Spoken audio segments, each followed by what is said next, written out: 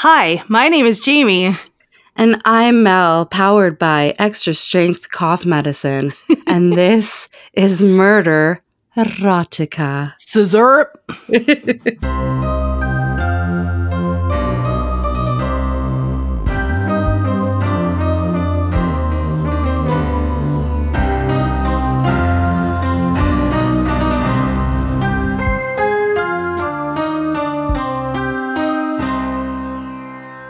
And we're back. How you doing, Mel? Oh, it was fantastic. How do I sound? You sound sultry. Thank you. The tea, the scissor. I'm having a problem with my depth perception, and I can't figure out whether it's the decongestant, like nasal steroids I took, or the beautiful little bottle of purple liquid that's really been keeping me going this week. Hi again. When you were talking about that all this week and about like how great you were feeling and stuff like that, I literally I had to go pick up my prescription, which I ended up skipping on doing. But oh no, I contemplated while I was working today. I was like, what if I just get some NyQuil?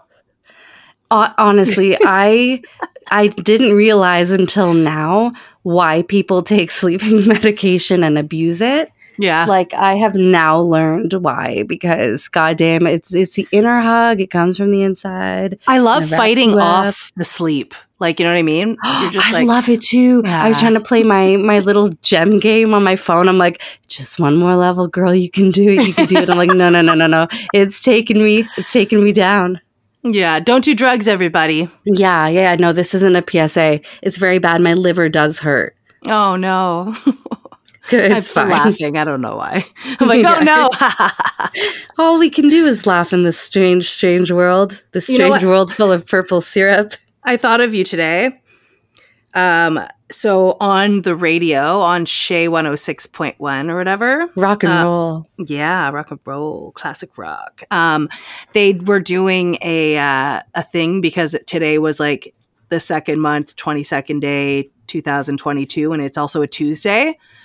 Yeah, so, it's like the only time or the last time that most of us listening, not to make this morbid, but the only time our generation, the final time that we will have a date that repeats itself in all 6 digits. Like that, like a 2222, whatever the fuck is happening today. I was hoping the MOAS would happen, but no. I guess fucking not. But anyway, so they were doing this thing and it was like spin the wheel and they were like just giving people prizes. Like he gave somebody like 222 toonies. Stop it. And then like they were giving 2 tickets to like different concerts that were going on around. Mm-hmm.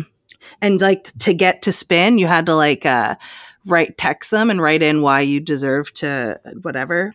And I texted and I was like, I'd like to spin the wheel on behalf of my best friend Mel, who lives downtown, specifically in the area of Kent and Wellington. She went through a week of hell when the honking first started with the trucker convoy.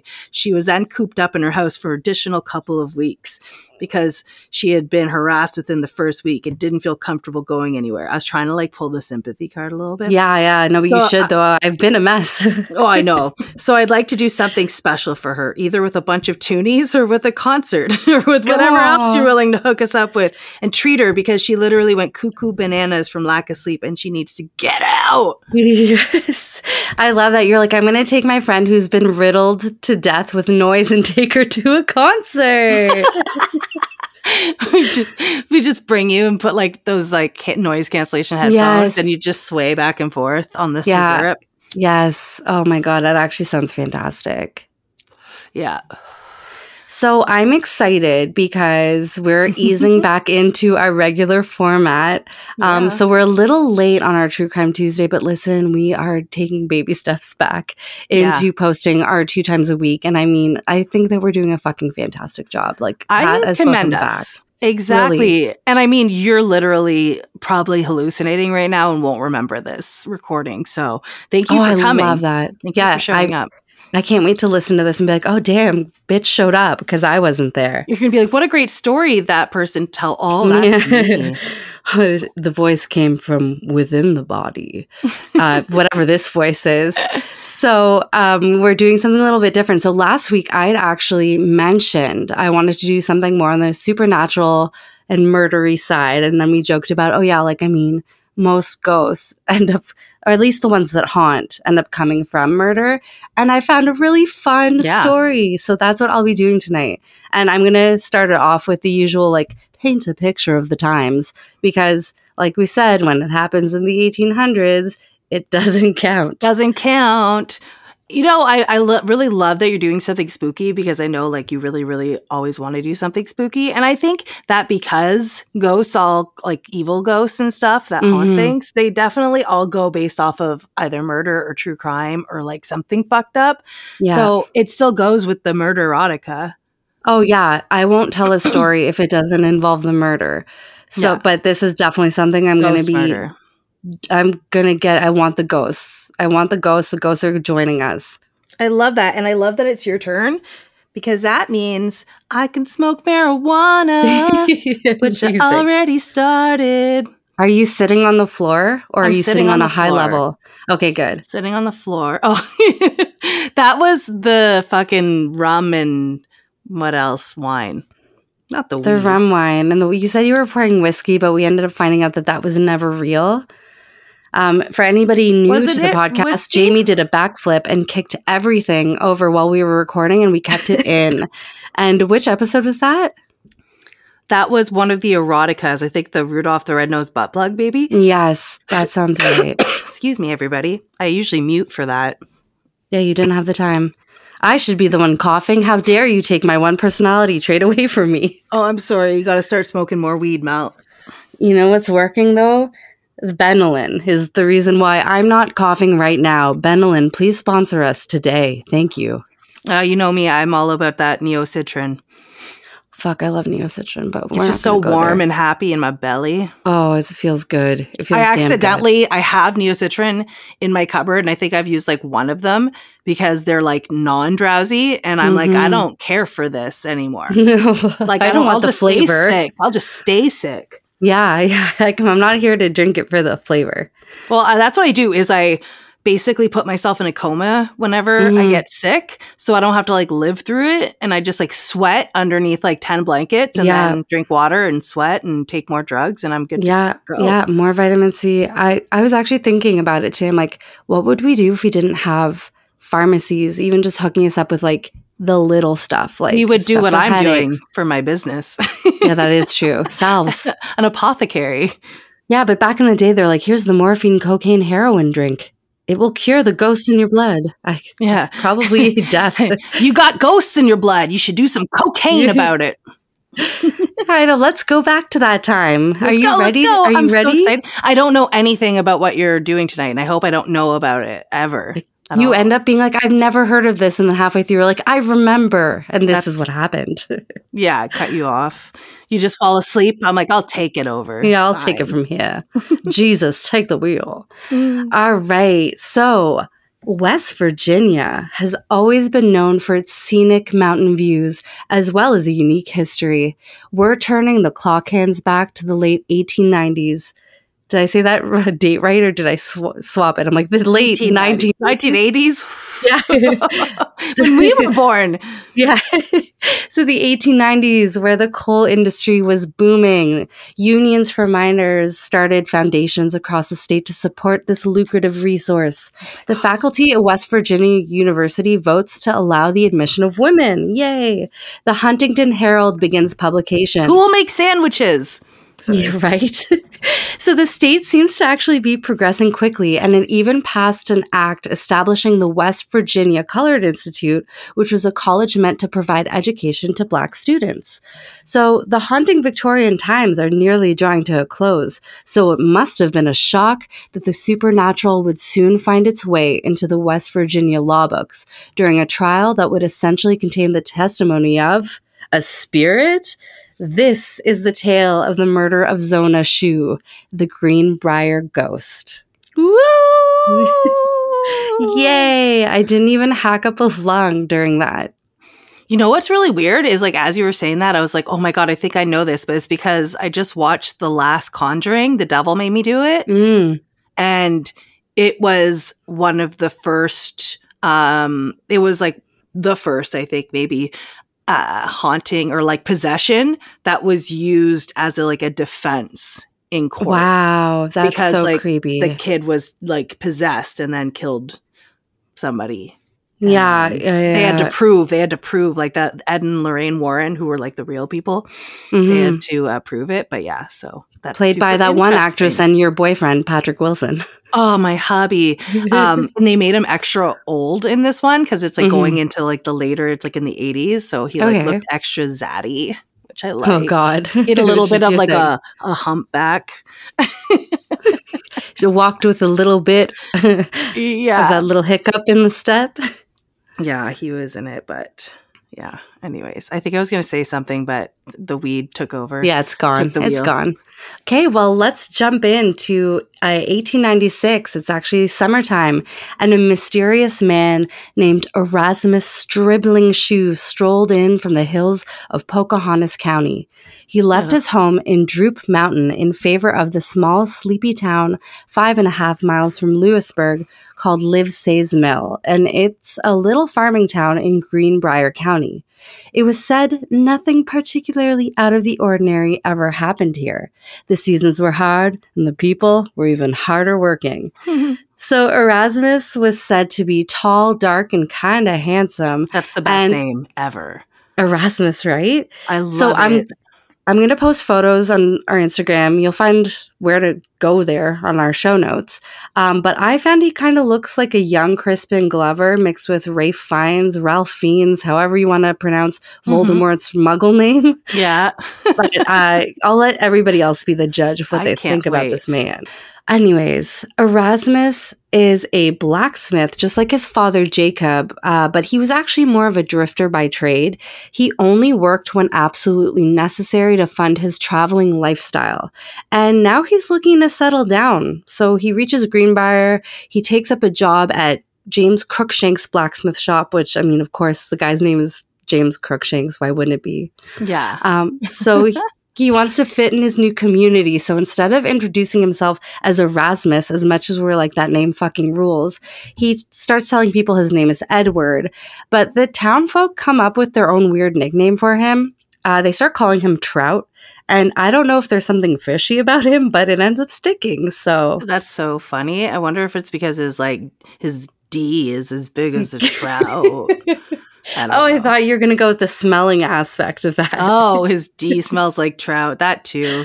Oh, I would have just trousers. Like, his name is so cool. Like, I've only heard it once. Another time was in an audiobook. And I remember being like, I want this. I want to have a kid just so I can name this. Or like, I need to get some kind of ridiculously adorable, like non-threatening animal pet. Yeah. And name it that. Like, so just like Erasmus. It's so badass. Erasmus. But I'd call him Raz. That's what the nickname I'd go for. I'd be like, yo, call me Raz. Or Mus. Yeah, or Raz. Or Air. Or Razam. Razam. I just think it's so funny how he goes from like this crazy, like, so I just burped. It was just the scissor coming back up. So this crazy name, like Erasmus. And then he's like, never mind, I'm Edward. Never mind, I'm just Ed. And they're like, no, I think we will call you Trout. Yeah. Fucking your trousers stink like trout, sir. I'm sorry. Anyways. He was a fisherman. I don't know. Yeah, maybe, right? So a month into his new life in Greenbrier, Trout meets a farmer's daughter named Elva Zona Heister. And I think I'm pronouncing that last name right. It's Heaster, so it could be Heister or Hester.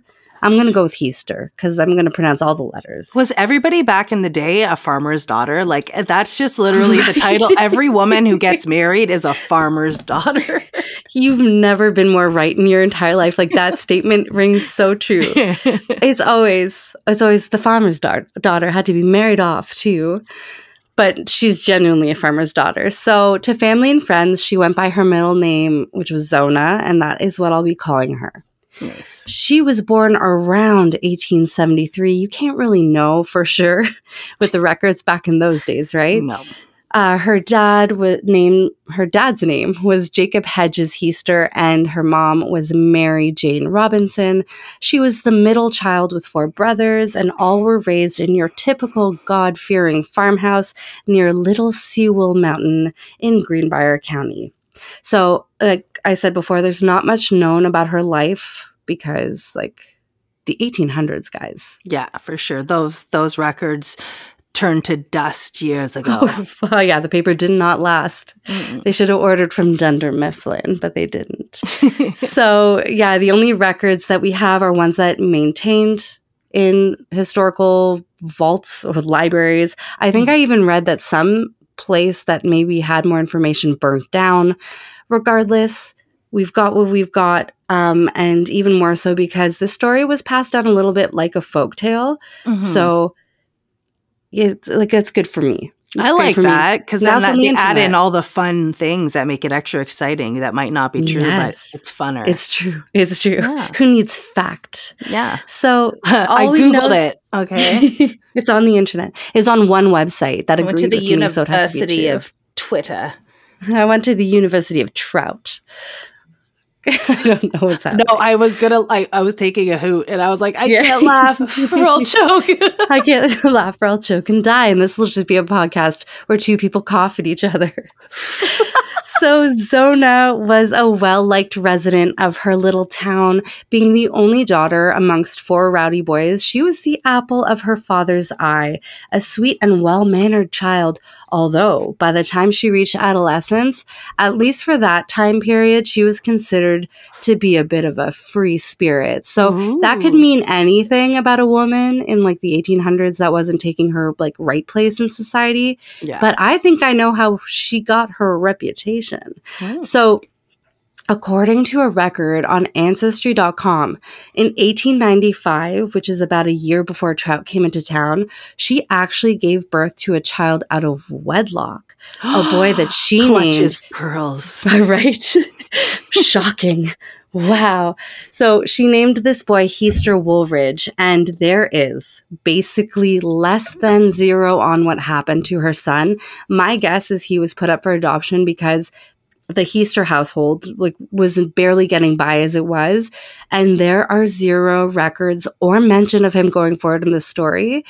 And it probably would have been in the best interest of the family to kind of shush up Zona's pregnancy and the baby altogether, to not risk the potential of her being married off in the future. Yeah.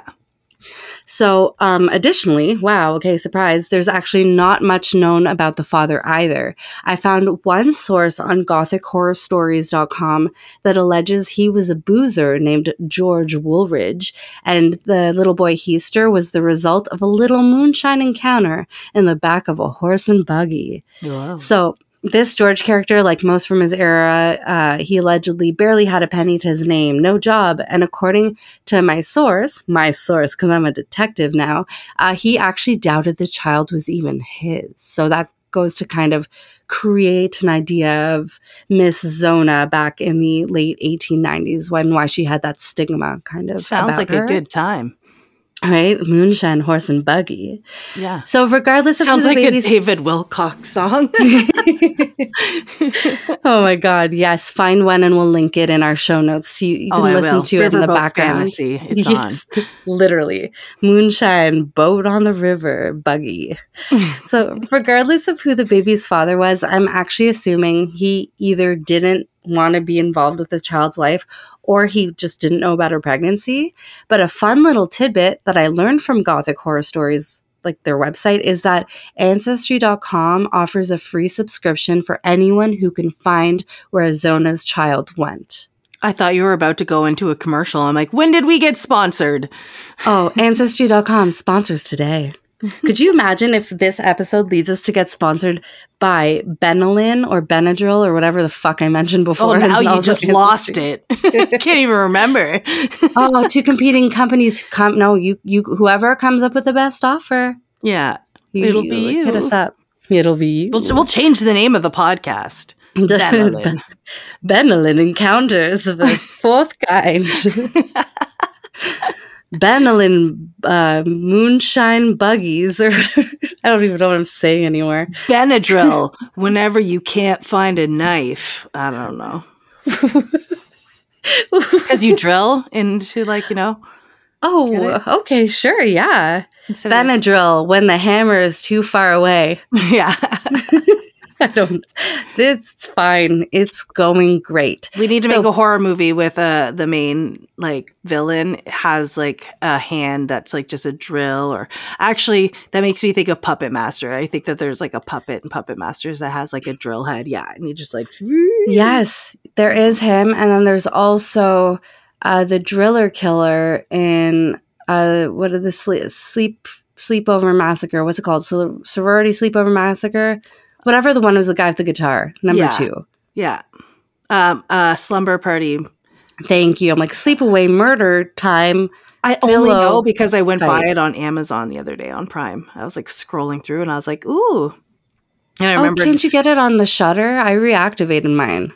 Oh, no, I don't have the Shudder unless I saw it on Tubi, but I swear I just saw Tubi has it. But I don't know. Like, has it. I for sure, like, I didn't click on it, so I wouldn't know if it was on Shudder because you have to click on it for it to say you need to rekindle your romance with this subscription. I know. I cancel mine and then I always restart it. I know, because I want to watch one movie. One movie. I know.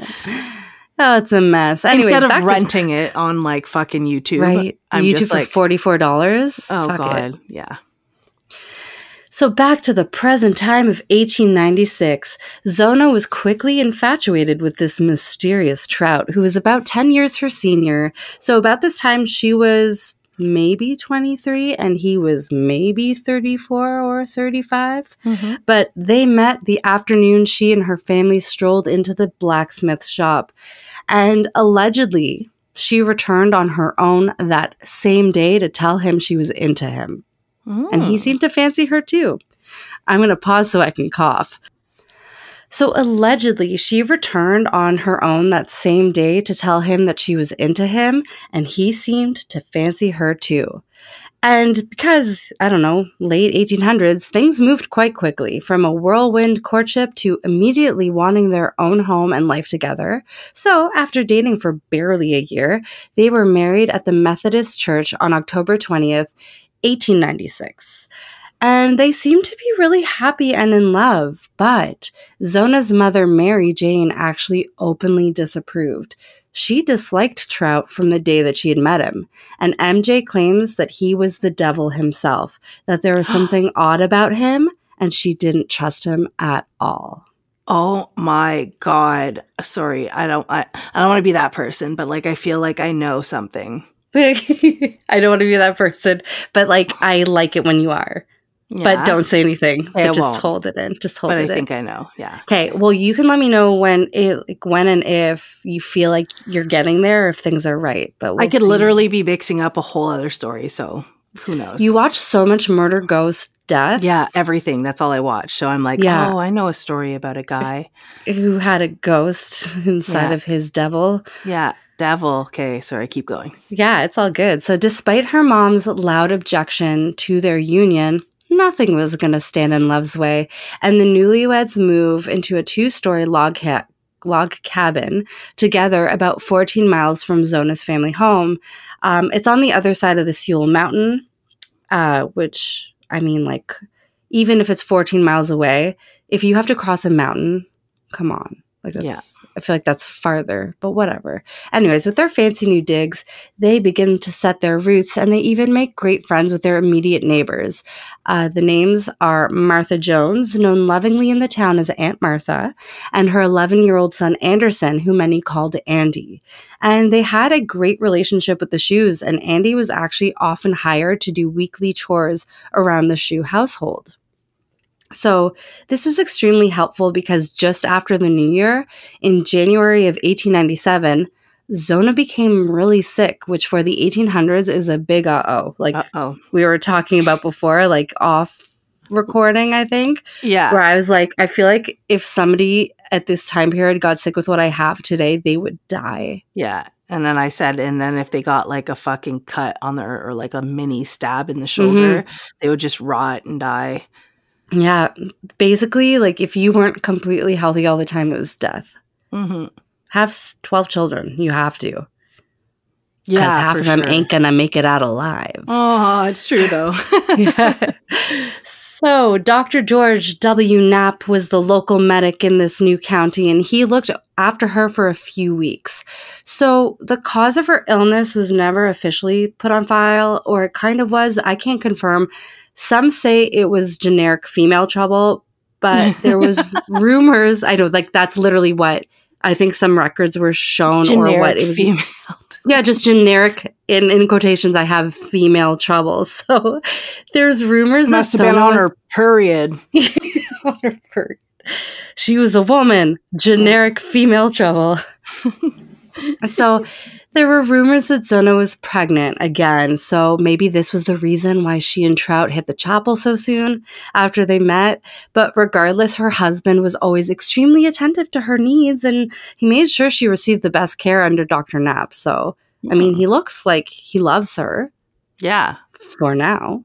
So January 23rd, Zona was still not feeling well. So early that morning on his way to work, Trout stopped by Aunt Martha's and asked if Andy could pop in and help his wife with some kitchen work. I think she needed help pickling vegetables or something like that. So, fun. Right? Immediately, I've been watching a lot of a Wall of Chefs, and they always do a quick pickle, and I'm like, I'm very interested in this quick pickle. Like, I just want to boil some water and vinegar or whatever, throw this stuff in. We should do a pickle date. I would love that. Pickling. I have so many mason jars. I learned that peaches are great for quick pickle. There's something about them that absorb it, and it's apparently really nice. So we're going to start our own cooking show. Tune in to Murder Kitchen. I don't know. Wait, hold on. Murderata Cooking. Ooh. That was okay. I don't know. Yeah, right? You know what? You'll be in the middle of saying something 15 minutes from now, and I'm going to be like, you're going to scream it. Just wait. I'm not even listening to you anymore. Now I'm only thinking about fun names. That's perfect. Then you won't let everybody know what happens with your fucking smart brain with all the knowledge inside. Like I said, watch. If it's not the right thing, when I tell you what I think it is, you're going to be like, you're fucking stupid. Okay, I can't wait. I like that game. I really do. I really do. Yeah. So anyhow, so Andy was going to pop by, help Zona with some kitchen stuff. And Aunt Martha tells Trout that Andy was actually super busy that day. He was meant to be helping Dr. Knapp all morning with some things, but he would try and be right over as soon as possible. Trout seemed very agitated by this, but he agreed that was fine, and he headed to the blacksmith shop that he was working at in this new little town, at least for a while. He actually returned 4 separate times before the afternoon even hit to ask if Andy had made it there or not, and Martha replied that he hadn't. So sometime after lunch, Anderson finally made his way across the frigid winter fields. Like, keep in mind, this is late January, okay? God. The kid's been working. He's 11 years old. Oh, my God. Working all day for the doctor. Then he's got to trudge all the way across the fields, go to the Shue residence. When he gets there, he knocks. There's no answer. He cracks the door open a bit, and he calls out to Zona, but again, there's no answer. Hesitantly, he steps in and he enters the house. And lying at the foot of the second-story stairs was Zona's body, stretched out with her legs together. One arm was at her side, and the other was rested across her chest. Her head was tilted to one side, and her eyes were wide open.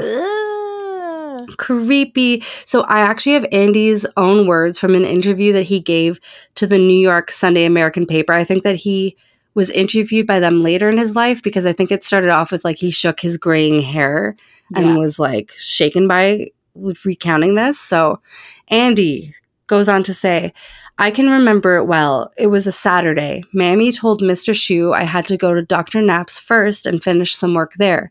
He seemed to resent this, but asked if I would go later in the day. 4 times he came to the house for me.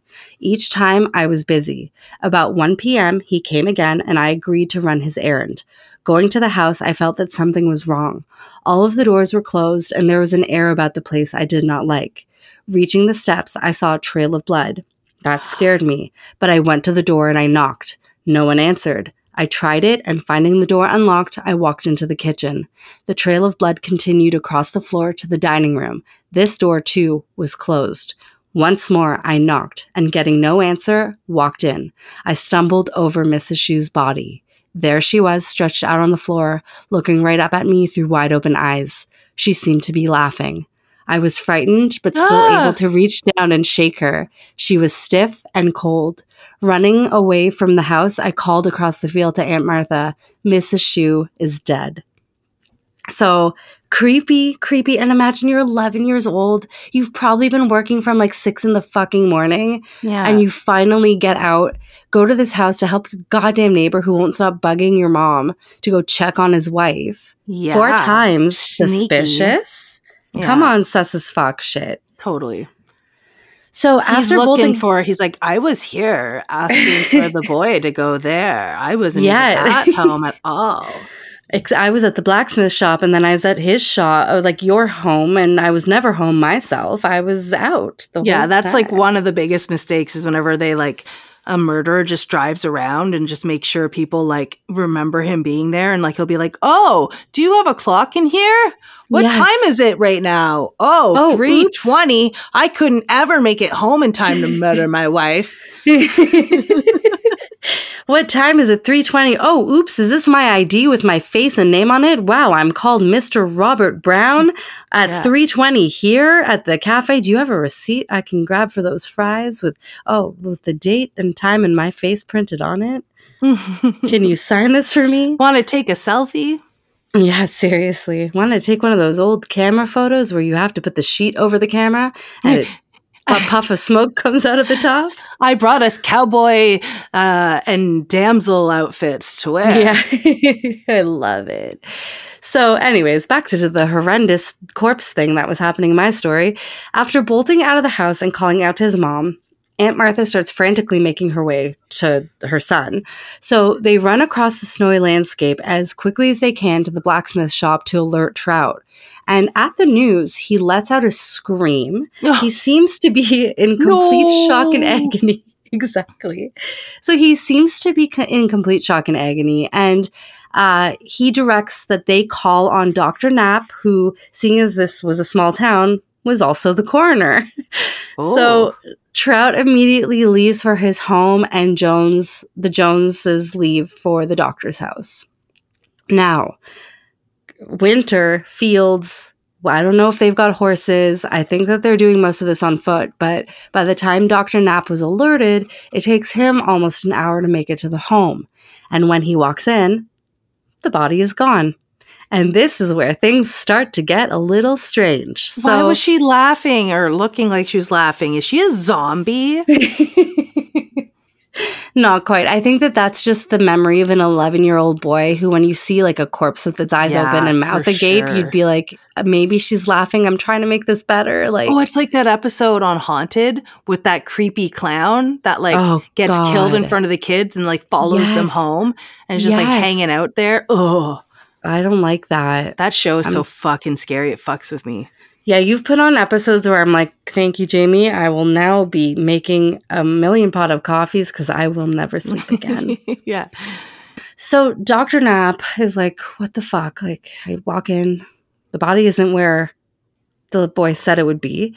So he starts making his way upstairs, and he finds that Trout had carried his wife's body up to the bedroom, washed and dressed her, and laid her out on the bed, which, yes, very strange to us, but it was actually a custom in Victorian times to do this, but not for the husband. It was usually female friends, family, or women from the village that usually did this. So, like, another he would thing, probably say like, oh, I didn't want anybody to see her like that, and I love her, and my instincts of being her husband, I just wanted to clean her up and make her okay. Right? AKA, like, I want to get rid of all the evidence. Yeah, like 100% suspicious behavior. But I mean, again, like, I think like an excuse like you're saying would 100% fly back then. They'd be like, oh, no, that makes sense. That makes also, sense. too, though, like, if she was murdered by him, why would he, like, I guess he wanted her to be found first, but like, wouldn't he have already cleaned up anything that was like suspicious on him, you know? Like, why did he have to mess with the scene afterwards? You'd think that he already, like, made sure he didn't, like, leave anything that would point it to him. I don't think he's good at whatever is happening. Okay. Good answer. But, like, I think, like, that is pretty much where I'm at, because popping by the Joneses' house 4 times to be like, did you go yet? Did you go yet? Did you go yet? Did you find anything? Did you see her? Did you help her? Like, that already is so, like, what the fuck are you doing? Don't they live across the road? Yeah, pretty much. So, yeah, like, they live across the field. So he just kept going home across the road? Like, why wouldn't you just go? Your house is right there, bro. I know. It's a fucking mess. It's like the same, like, length of walking, if not, like, 50, like steps more to go to their house instead of yours from your work. I feel like back then too, it was huge plots of land. Like, you really went across a few acres. So he probably would walk like an hour from work to be like, did you stop by? Yeah. Oh, 100%. Like, what the hell? Okay. And, like, you want to talk about more sketchy behavior. So he'd prepared her body in a high-necked dress with a stiff collar. Then he placed a veil over her face and was sobbing for her to come back while cradling her head. So this is what Dr. Knapp, the coroner and also town doctor, walks in on. So he tried to console him while also attempting to do an autopsy, okay? It's, like, very chaotic in this room. This guy's just trying to get his job done. So when he went to examine Zona's neck and head, Trout became very visibly agitated and started wailing way more and louder. So Knapp, who didn't want to upset him any further, left. He didn't find anything suspicious. I know. She was murdered, clearly.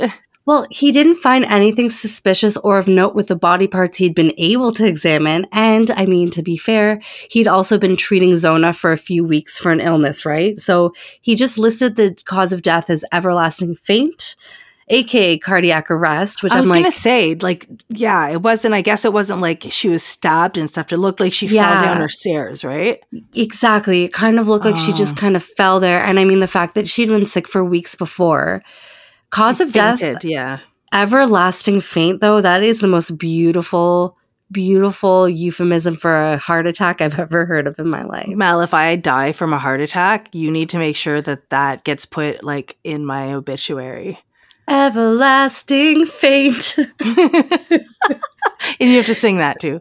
Oh, I just ripped my vocal cords. Okay. No. So, yeah, he basically stated her heart had failed. So, however, and for reasons unbeknownst to me or many of us, changed it to complications from pregnancy later on. So, I might circle back to this. I might not. It's not really going to make a difference to us at this moment in time. Okay. So Dr. Knapp sent some riders on horseback to the Heaster household to relay the tragic news that Zona, the daughter, has died. Like, their one daughter has passed away. And upon hearing this news, Zona's mother, Mary Jane, stated the devil has killed her. So she's already suspicious. On Sunday morning the next day, Zona's body was brought to her parents' home. Like, they're working quick over here. So accompanied by her husband and some neighbors. There, they held a wake for the entirety of the day and evening, and this is where Mary Jane noticed the son-in-law that she already despised starting to behave even more unusually. So Trout consistently paced by the casket. He kept fussing over his wife's head and neck, in addition to the stiff collar and veil. Okay, get this. He tied a scarf around her neck that many guests noted didn't match the burial dress, which I guess was a big deal. But Trout insisted that this was her favorite scarf and she would have wanted to be buried in it. Like, he is not letting the scarf go. Why do you want to make sure that her neck is okay, sir? Oh, well, do you want to even go further? You want to go even further? I want to know everything. He also props her head up with a pillow, but finding that actually wasn't good enough, he then brings over a folded sheet to further stabilize her head. And he said he was trying to make her comfortable and claimed that she'd be able to rest better this way. Like, he's just acting so fucking weird and in front of people. And I can't confirm this, but some sources say that he actually remained at the head of the casket, kind of guarding it, and he didn't let anyone near it, not even her mother. And this strange behavior continued until her burial the following day, the Monday, at Sewell Chapel Methodist Cemetery. Mm. So, like, what the fuck is that about? Yeah, I don't know. Back in the 1800s, that shit wouldn't fly. Like, you're supposed to, like, suck it up and wear your nice outfit and, like, be like, good day, sir. Hello, sir. I am so sorry about your dead wife, sir. I know. It's a pity. Nowadays, like, if it was nowadays, I could definitely see that. Like, I could definitely see myself being like, don't touch, sir. I know, but wouldn't you be like, why do they keep stacking her head up as high as it can fucking go with all of these blankets and shit? No. Yeah. Anyways, like us. I would be like the little girl from My Girl. And I'd be like, he doesn't even like this or something like that. Or it's his favorite hat. Or I forget the scene, but I know she goes up and just starts screaming and freaking out. Yeah. Yeah. That's one of those. Or I could go all Pet Cemetery. And just like freak out and like knock over my son's coffin. And the dad's like, it's your fault. Oh my God. That's goddamn. And the little arm comes out. Mm-hmm. Yeah. An arm and an empty shoe. No, the shoe was full. Let's be real. The shoe was full. That shoe was full. Oh, God. Okay, anyways, like us, guests definitely noted that the widower was acting a bit erratically, which was a huge contrast from his usual calm stoicism. Remember? Oh, did you hear me try to say remember? I remember. I remember. Anyways. French farm remembers. Anyways, he was Mr. Tall, Dark, and Handsome, okay? He was Mr. Cool, Chill vibes, blacksmith, like whatever. But anyways, everybody just excuses his erratic behavior as grieving because fuck it, Victorian times. Well, good-looking people don't kill each other or kill other people. It's true. It's a fact. It's a fact. Ask Ted Bundy. Yeah. Oh, God. He looks like a fucking melted I don't think rat. He's hot, but a lot of people have thought he was hot, which is weird. I mean, for back in the day, but even then, to me, he just looks like a melted wet rat. He looks like a conservative. Yeah, he does. He really does. I think he was a conservative. It was Gacy that was a Democrat or like Republican. And like he was a Republican and Gacy was a Democrat. Gacy was probably only a Democrat for the gay rights, and then the rest of it was very secret gay rights. Yeah, exactly. Anyways, our boy Trout was a well-liked member of the town, so nobody ever considered him unsavory or suspicious, so they really didn't think anything other than he was acting weird because he was grieving. The only person who kept a wary eye on him was Miss Mary Jane. So after the funeral, when that sheet that I was talking about, the folded one, meant to prop her head up, it was returned to Mary, and she noticed a foul-smelling red stain on it, and so she began to wash it vigorously. And when the stain would not subside, but it turned the cloth pink, she took that as a sign that her daughter was trying to tell her something. So, I mean, suspicions of the old days. Yeah. But she was also a very religious woman, so she started turning to her Bible, which she knew very well, and Thessalonians, which I can't say, Thessalonians 5:17 told her to pray without ceasing. And so she did. For 4 weeks, she prayed every night that her daughter would return to her and tell her what happened, or at least say goodbye. So let's see what happens. On one dark and moonless night, about 4 weeks after she started praying, Mary was restlessly trying to sleep when a bright light filled her bedroom, but it dissipated quickly. Shocked, but not frightened, Mary continued her prayers. On the second night, the light returned, but this time it didn't fade away. Instead, the room's temperature dropped to freezing, and the light began to take the form of Zona. Mary Jane claims that not only did her daughter's ghost take a physical form, but it was tangible and cold to the touch. Like she could actually grab her. She had manifested in front of her. And it also spoke to her, and it told the mother that Trout was a cruel man with a terrible temper. He often abused her, but the evening before her body was found, she'd cooked him a supper of preserves and breads, but that was not to his liking. So he flew into a complete fit of rage. He lunged at her, grabbed her head, and twisted her neck, snapping it at the first joint. So, what do you think about that? Because I got a couple more encounters to go through with you. Okay, wait. Why did they fight again? She made him a dinner. He didn't like it, and something just set him off, and he lunged at her, grabbed her head, twisted it. Like for dinner? See, that's what were we saying earlier? I'm like, but who's going to make the sandwiches? See what happens? Yeah. See what happens? Once those women go to school and begin voting, goddamn. Yeah.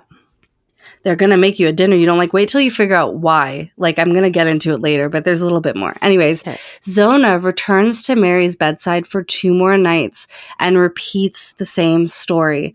On the 4th night, to prove what had happened to her, the ghost spun its head completely around before disappearing one final time. Oh, why would you do that to me, Zona? I'd be mad if I was her mom. I'd be like, yeah, stop it.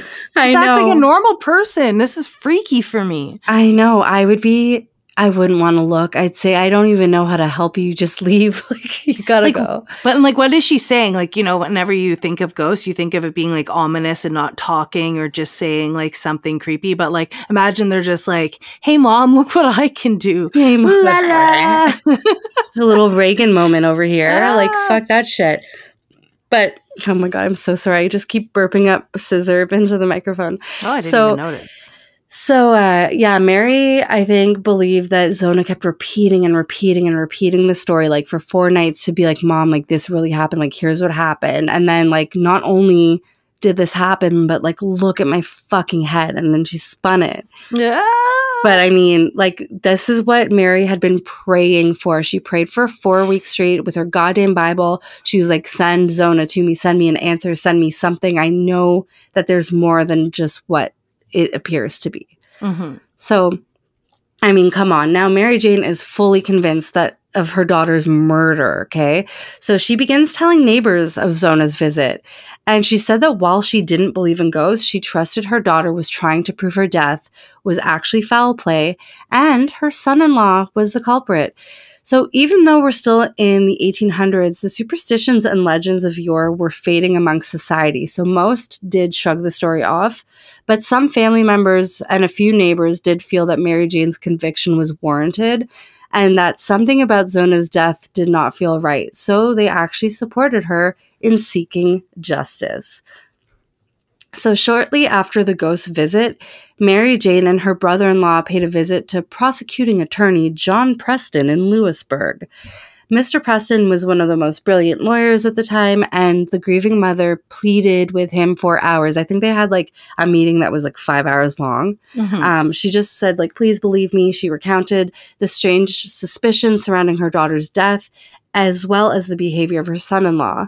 But being a man of law and reason, he initially dismissed Mary Jane's paranormal experience as just grief-fueled hallucinations. But he did take an interest in the fact that Dr. Knapp didn't perform a thorough autopsy. Mm-hmm. So Preston calls up Dr. Knapp, who admitted he actually still felt troubled about Zona's death as well. He also shared that he was not able to examine her to his liking and that his original COD, being a heart attack, could be wrong. So both men agreed that looking further into this could prove if Mrs. Heaster's theory was true. And for that reason, John Preston orders Zona's body to be exhumed, something that at that time was fucking unheard of in West Virginia.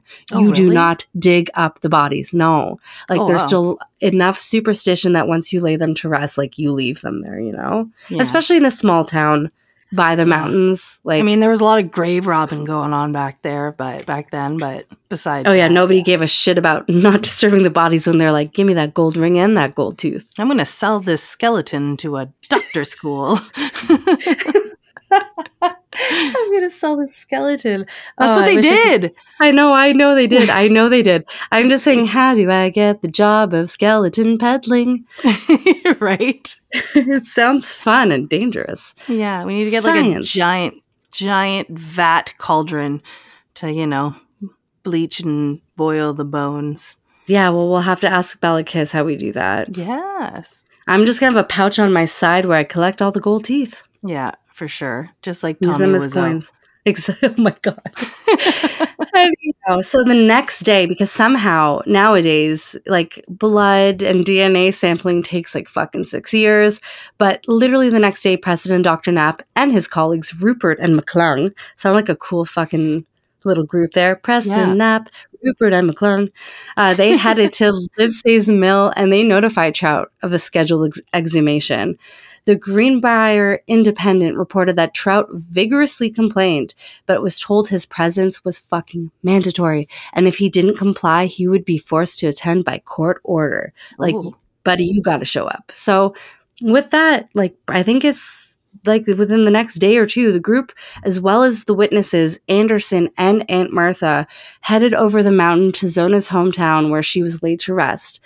Allegedly, on this trip, Trout claimed more than once, "I know I'll be arrested, but they will not be able to prove I did it." Like, come on now. Yeah.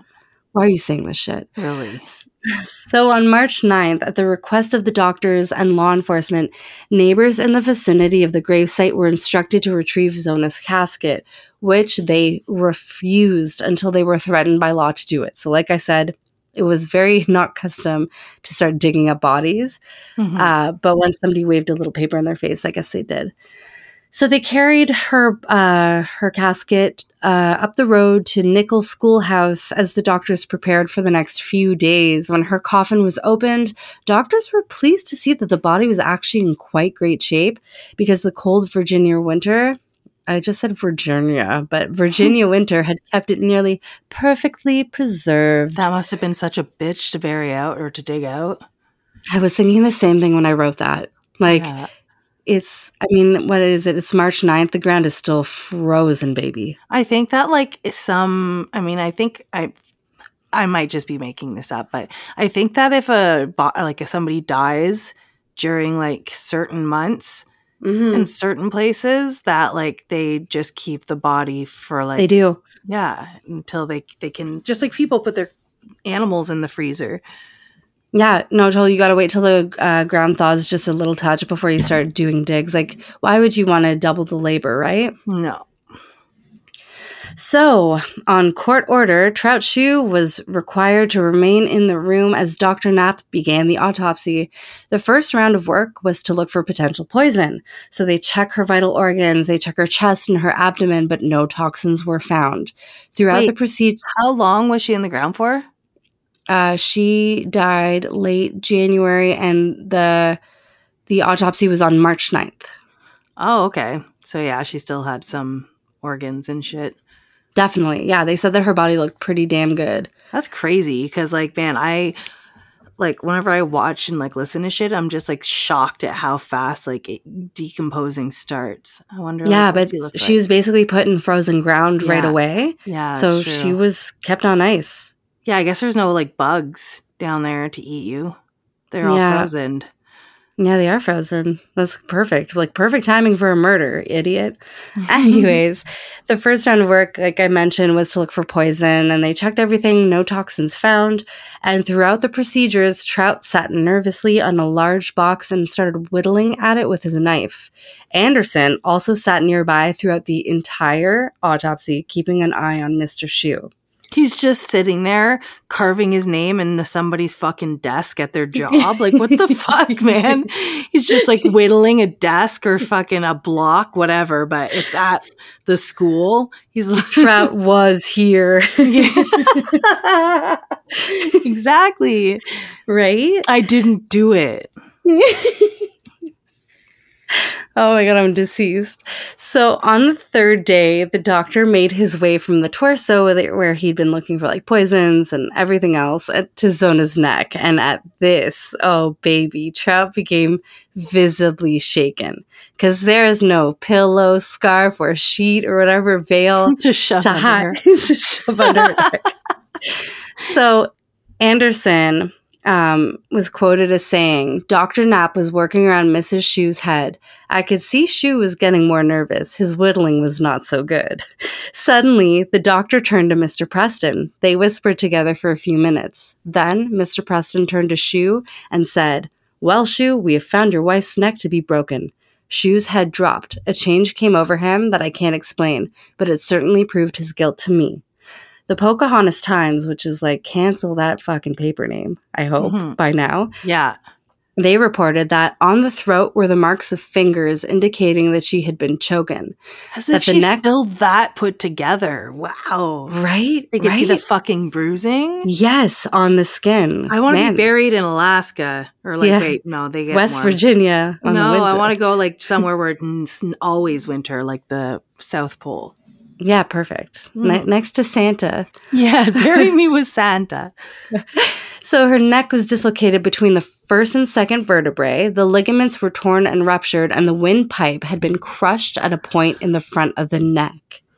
So, like, that to me, like, minus the neck break, sounds like she was fucking choked, because usually they find your windpipe has been crushed. It's so little, it's so fragile. It doesn't happen during a heart attack or a woman time. Womanly issues. A womanly issue or falling down the stairs. Right? So at these findings, Trout was placed under arrest on site by Sheriff Hill Nickel. Like, it's weird that they're a Nickel school and his name is...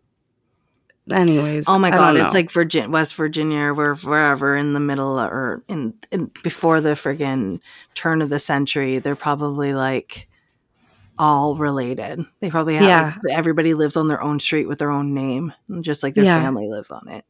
The school's named after us, the bank's named after us, the mayor's named after us, everybody. We're all Nichols here. So the authorities accompanied him back to his home at Livesey's Mill. So it's either, I think that they either rode overnight or stayed overnight at his place, but regardless, the next morning, seemingly in a better mood, Mr. Shue cooked the police breakfast and proudly announced he was ready to go to jail. Yeah. He was brought to the county jail to wait his trial. They slept over? Yeah, like that's what... So I read one source that they stayed the night, and then I read another source that they rode overnight, got to his house, and then he made them breakfast. But either way, he made the cops breakfast. He was stoked. Yeah. For sure. Maybe he's like, maybe they'll change their mind. When they try my eggs Benny. I guess that eggs Benny sucked lemons because he was brought to the county jail to await his trial in June of that same year, which is only a month later. They've never seen a crepe this thin in their lives. The case finally came before the court on June 30th. The little courtroom, which, fun fact, is still in use today, was filled to capacity by neighbors from both sides of Sewell Mountain. Some came to testify, others just to hear Mr. Heaster's ghost story, which by this time had swept across the state. There was no problem securing a jury for this case. Like, let's be real. I would want to be there too. Yeah. Trout hired defense lawyers William Reekler and James Gardner to represent him in court. Another fun fact, which I'm just throwing out, this is everybody else's research, of course, but James Gardner was the first Black lawyer to practice law in this state. So history in the making in a couple of ways. So I'm not going to go through every single detail during the trial, but I'm going to start listing out some pertinent information that really interested me. Will probably interest you as well. So, knowing the defense would try and make a mockery of Mrs. Heaster's supernatural story, in his opening argument, Attorney Preston told the jury that the state's case against Shue had proof beyond what they were calling the dream testimony, which would prove it beyond doubt to be authentic. Dr. Knapp, of course, was the first witness called. He talked about the post-mortem examination, finding Mrs. Shue's death had resulted from a broken neck, dislocated so perfectly that it escaped his notice for 3 days during that initial autopsy. At the same time, the physician pointed out that the break was of such a nature, it could not have been done by Mrs. Shue in a suicide attempt. I guess the defense was going to try and maybe say that she tried to kill herself. Wow. Whatever. Just, ruin her name also. Make her go to hell. Yes, exactly. It's like, oh my God, everybody's so religious, right? She, on top of her already having a kid out of wedlock, they're like, yeah, and guess what? She committed suicide. Yeah, so let's he's let like, this poor man go, this poor hardworking man. Yeah. Oh, just you wait. So he stated that he had done his usual examination when Zona had initially been found dead, but could not complete it when Trout had refused to relinquish his wife's head, requesting him to make no examination of it. And Anderson Jones also testified to the defendant's repeated efforts to get him to go to the house and see if his wife wanted anything. And then Jones told his experience, like I read earlier, of him finding the body. Mm-hmm. It was mentioned how Trout had dressed Mrs. Shue in a high, stiff collar around her neck, and then he added the large veil and folded it several times, tied it in a large bow under the chin around the collar. Other witnesses who had been bedside, as well as those that were at the funeral, mentioned, how when Zona's head was not being supported by Trout's ways of doing all that shit, especially when transported in her coffin, her head seemed to flop to the side. Additional witnesses testified that when Shue had been summoned to the postmortem inquest, like I had mentioned before, the defendant declared that he knew that he would come back under arrest, but he felt that they could not prove him guilty of the murder. Finally, the star witness that everyone had been waiting for, the elderly mother, was called to the stand looking very determined. She told how she had been unsatisfied about the cause of her daughter's death, and how she had prayed that her daughter might return from her grave and help her solve the mystery. She recounted the 4 separate visits made to her bedroom and how the girl described her own death at the hands of her abusive husband. While Preston had been reluctant to have Mary Jane on the stand, because, I mean... people are going to think she's a batshit crazy. Absolutely. Any attempts by the defense to make Mary Jane appear insane didn't quite work in their favor. One instance of their discrediting her story as but a dream led Mary Jane to state, Zona's presence was as real as anyone in this courtroom, and she had never been I'm like talking on behalf of her, but she'd never been more awake. She proved that she knew details of the murder no one else did, like where her daughter was killed and her specific injuries. So she'd said that the daughter mentioned that her neck was broken between the first and the second vertebrae, or like at the first vertebrae, and that ended up being true when the autopsy was done, right? Yeah. So here's a little bit of the word-for-word testimony of Zona through her mother that was found in the Lewisburg court records. It's considered so important that Thomas H. Dennis, the then editor of the Greenbier Independent, this guy printed the entire question and answer testimony that is something so rarely done by newspapers of that time. Yeah. We only get that now where people it's like really a Twitter care about. thread. Really, we know Twitter. Yeah. So here is what Zona Heister told her mother. He came that night from the shop and seemed angry. I told him supper was ready, and he began to chide me because I had prepared no meat. I replied there was plenty, bread and butter, applesauce, preserves, and other things that made a good supper. He flew into a rage, got up, and came toward me. When I raised up, he seized each side of my head with his hands, and by a sudden wrench, dislocated my neck. Oh my God. He was going to break her neck. He's just going around fucking using people's head like a fucking mason jar. But that was what the ghost told the mother. Oh, okay. I thought this was somebody else saying this. No. So I thought it was like her mother being like, and one time he was at my house and he wasn't happy that I didn't make meat for him. And she came over and just gave me an old little fucking... Give me a little twist of the neck, the old little crink of the head. Yeah, no, literally though, I just love that this guy's like, what? No meat? And then just twists her fucking head off her body. Crack. So, okay, as if a ghost testimony isn't shocking enough, all right? We're literally getting the verbatim story from a ethereal specter of the night. Trout ends up taking the stand, and under cross-examination, kind of blows the case wide open for his character, at least. So, turns out he had been married before twice, actually. His first wife had left him because he beat her mercilessly. Some people state that she had been murdered, but the records prove otherwise. She went on to remarry with a child that she had with Trout, but she took the kid, got the fuck out of there, remarried. The second wife, however, was a 16-year-old girl named Lucy Ann Tritt. And like Zona, they were married quickly and moved away almost immediately after the wedding to the neighboring area of Droop Mountain. That's where he rolled in from, to Greenbier. So, surprise, about 6 months after their wedding day, Lucy wound up dead under mysterious circumstances. So I read two kind of similar testimonies that were given for her death. One was that she fell and hit her head on a rock, or two, while he was working on the chimney, Trout accidentally dropped a brick which landed on her head. So prosecutors pointed out that she died on February 11th, 1895. This is like, first of all, the same year that he went and met Zona, literally just went on to the other town. And a month after.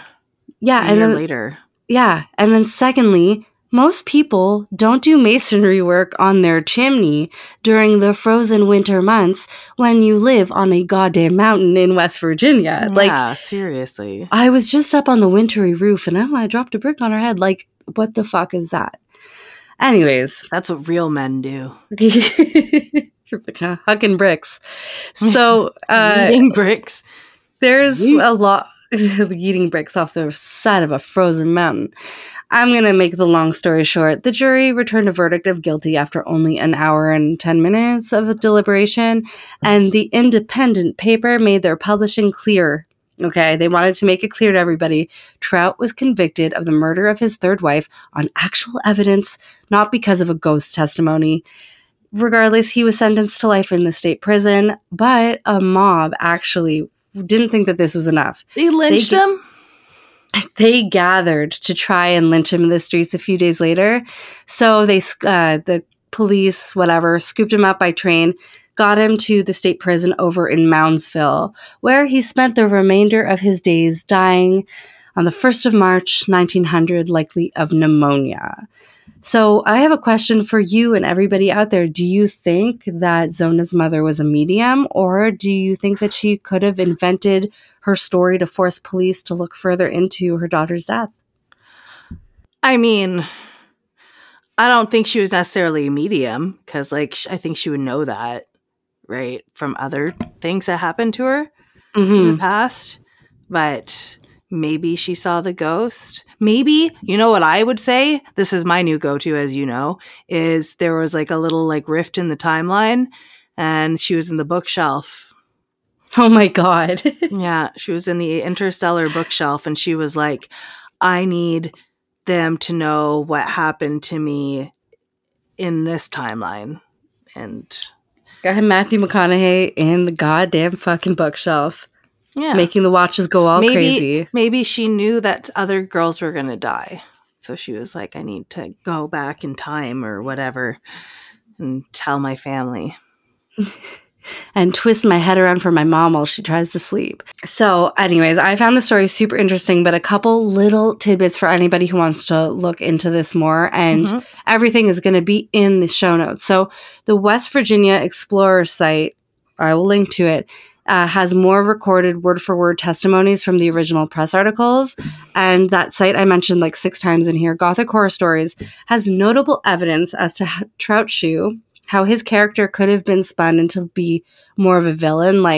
He's either the guy who had the most bad luck in his life, or some of the things were embellished against him, possibly by his surviving first wife. You'll learn more about her, but it's super interesting, and everything will be in the show notes for you guys to review. I love it. Because I love ghost stuff. That was awesome. Yay. So can you tell me now what you thought the story was going to be? Okay, yeah, I definitely mixed up 2 things. I do, at the moment that you said about the neck, I remember hearing it, but I didn't, I don't remember really much more than that.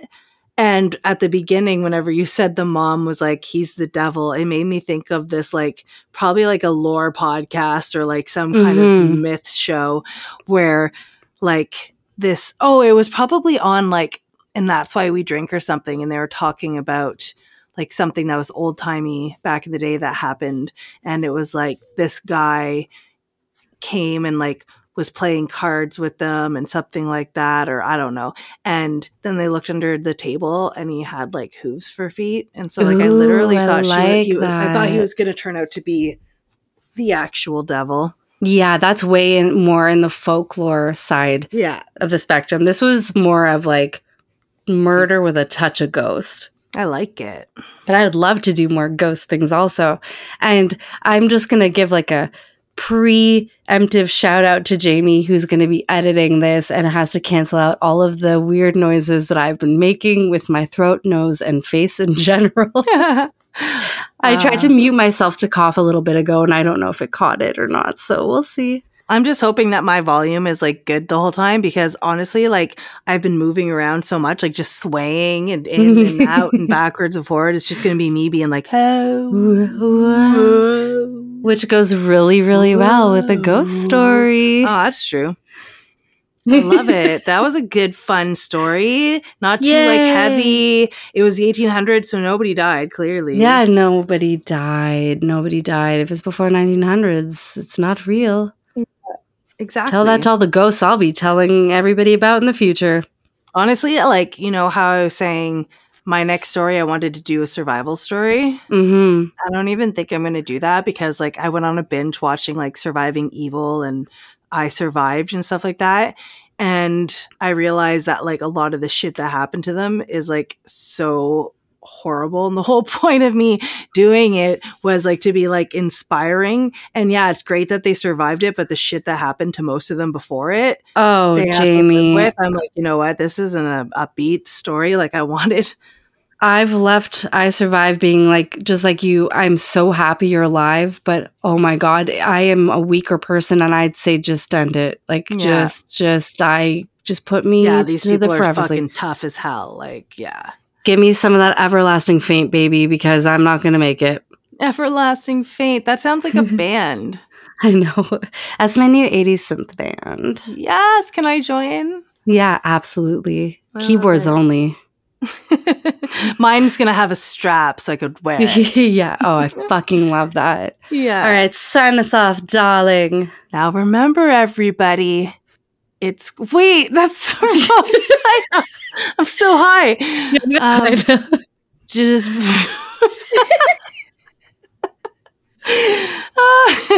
here's wishing you much more foreplay and much less foul play, and maybe more Benylin cough, chest, and congestion medicine. Ooh. Benylin.